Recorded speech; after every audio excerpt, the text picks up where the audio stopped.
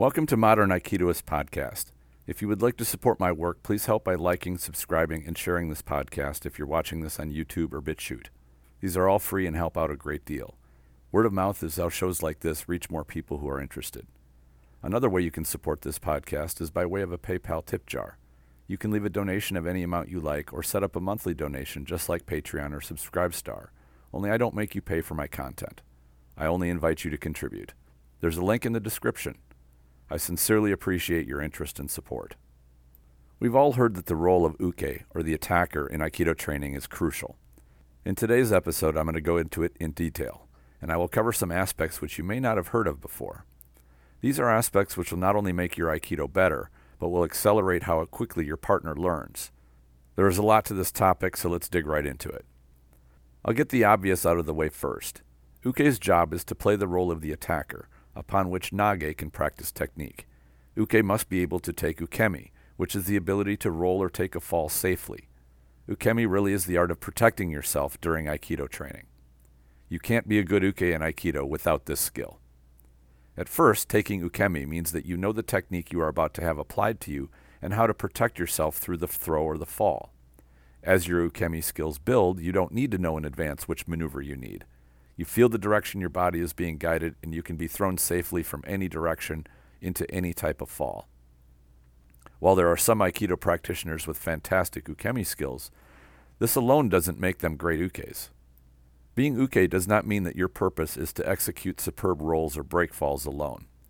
It doesn't mean that you're there to make Nage's Aikido look pretty. It doesn't mean that you're there to assure Nage's technique is successful every time. These are problems which have come about from too much focus on the aesthetic of Aikido. It's also a byproduct of having practitioners want Aikido to appear flawless. I think yet another factor is avoiding being scolded or scorned by seniors who disapprove of ukes who don't make them look good. Being a good uke means that you need to provide a sincere attack so Nage can learn. That is, your attack must be a real attack, even though you are quite confident it will fail. If there is one trap which is easiest to fall into, it's to get lazy with your attacks because you know Nage will counter it. It is a trap that I've fallen into many times myself. It's important to always remind yourself to get close enough to make solid contact for the attack you are attempting. It's easy to start too far away. This is a particular trait of new students who don't understand range very well yet and are shy about the possibility of hitting their training partners accidentally. It's also easy to throw poorly targeted strikes because you know they will not land. Going along with these bad habits are executing attacks which have no intent behind them. In terms of grabs, these are limp grabs which may have a strong hand grip or not, but the arms and body are weak and not energized. Such grabs are nothing like an actual attack. Dealing with a weak or half-hearted grab is elementary, so make sure to grab for real. One thing that I've done to modernize grabs in my dojo is in regards to katadori or munadori, which is shoulder grab or center lapel grab. I call it a hockey grab. Instead of a hand gently grabbing the gi and settling in, uke shoots his hand out and pushes Nage slightly to get a solid grip on the gi. This is a very common way for people to be grabbed, which may be the first physical motion in a fight or an assault. There are several reasons this happens. 1, there's a better chance of getting a good grab on the target. 2, it shocks the target and may frighten him into freezing. And 3, there's an excellent chance it will take the target's posture. Do these last two sound familiar? They should.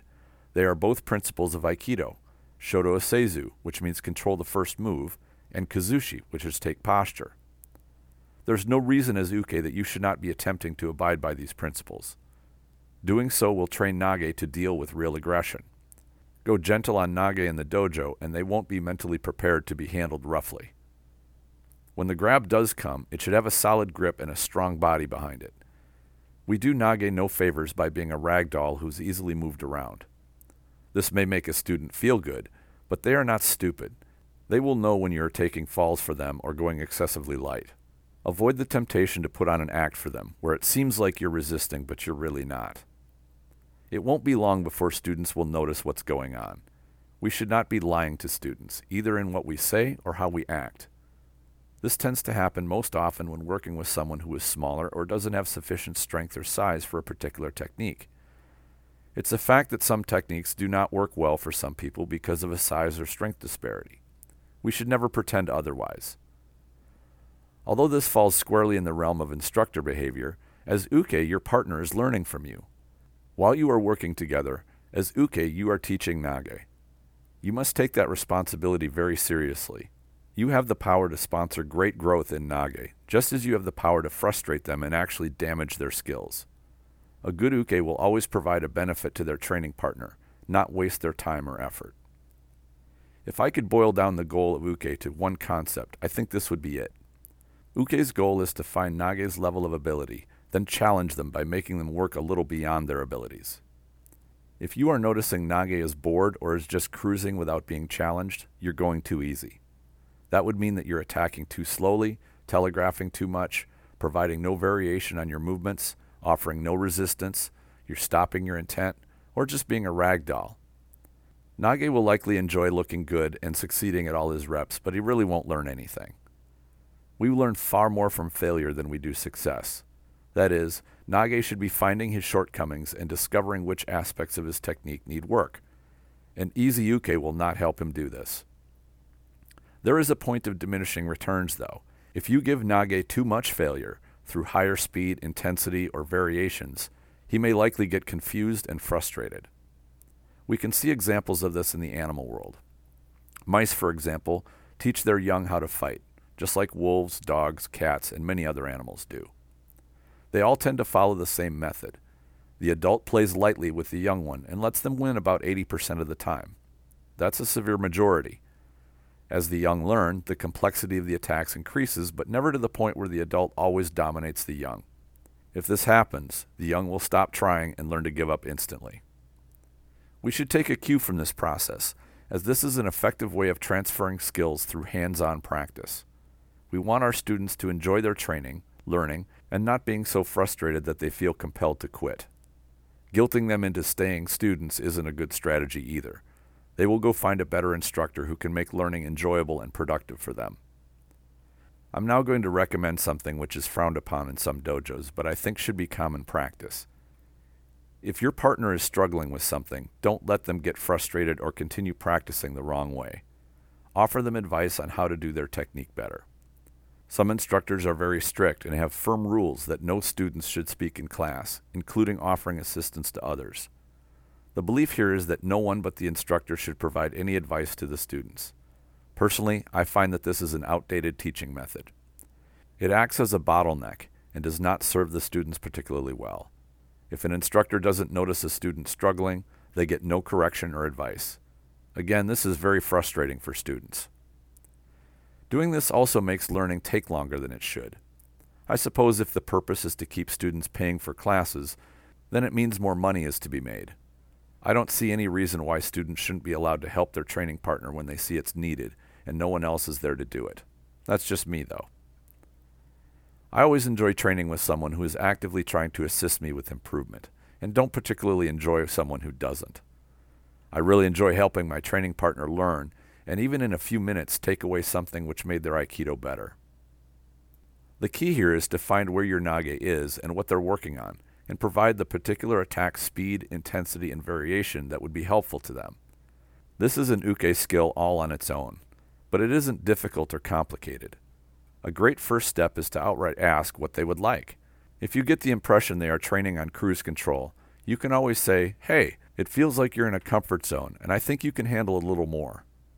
Don't force it on your partner, but the goal of martial arts training is to challenge yourself. That means working beyond your comfort zone. There's no need to go crazy, but training is about finding out where your boundaries are and pushing them out a bit. Every time you leave the mat, you should be capable of a little more. You should be better, even if only by a small amount. Another skill of a good uke is to shake up nage a bit when it appears they get too comfortable in technique. One of the reasons nage gets comfortable is that they know how uke will respond. You can never be certain how a real attacker or opponent will respond. When you get experience, you have at best an educated guess, but people are unpredictable. Our training should include different responses. A good uke should know what they are and explore them. A good time to do this is when you see nage turn on the cruise control. I'm sure we've all seen it and been guilty of it. I always appreciated when my ukes surprised me and shook me out of my comfort zone. As uke, keep your eyes on nage. Be careful of letting them get lazy or complacent. Break your attack rhythm so they don't get used to anticipating your movement. If you're not working with good ukes, you will not improve, or at least very much. You work with good ukes, and your skills will improve remarkably. It's easy to think that when you are nage, you are learning Aikido, and you have to give that up to be uke. This couldn't be farther from the truth. You will learn more about Aikido being uke than nage. If you view your role as uke as part instructor, then your teaching skills will grow immensely as you work with partners, especially new and intermediate students. They will teach you the most as long as you don't let your ego dismiss the idea. The next thing I want to mention is what you can do when you are nage and you find that your uke isn't challenging you. Just ask them to go a little faster, a little stronger, or not telegraph as much. Invite them or instruct them how to attack better. Their attacks should be sharp because any martial artist should know how to attack well. The better the attacks our ukes throw at us are, the better we will be as practitioners. You are doing your partner a favor by providing solid attacks. You're making their Aikido better. I've saved the best and most challenging uke skill for last. There are few ukes who can do this, and the ones who can are worth their weight in gold. The trait that I'm talking about is the ability to adjust the speed of your attack but maintain the intensity and energy even at slower speeds. I'm including having the experience to stay accurate to the timing and movement which happens at faster speeds.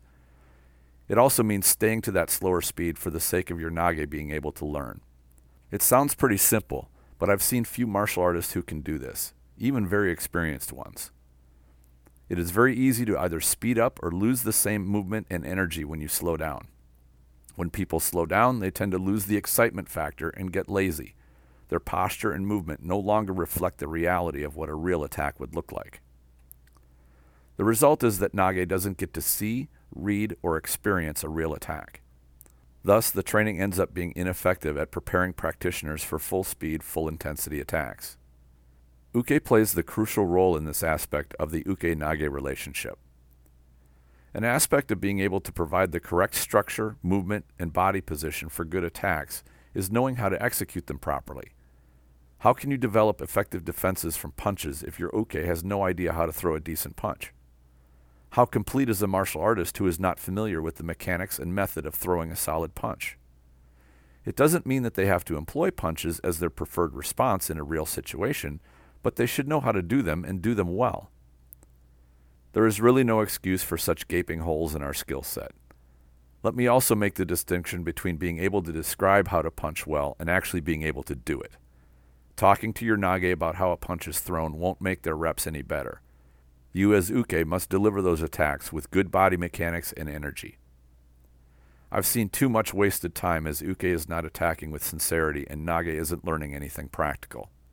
Aikido has way too much of this going on. It has nothing to do with the validity of the techniques themselves, but how they are practiced. It is the duty of each of us to make those we train with better.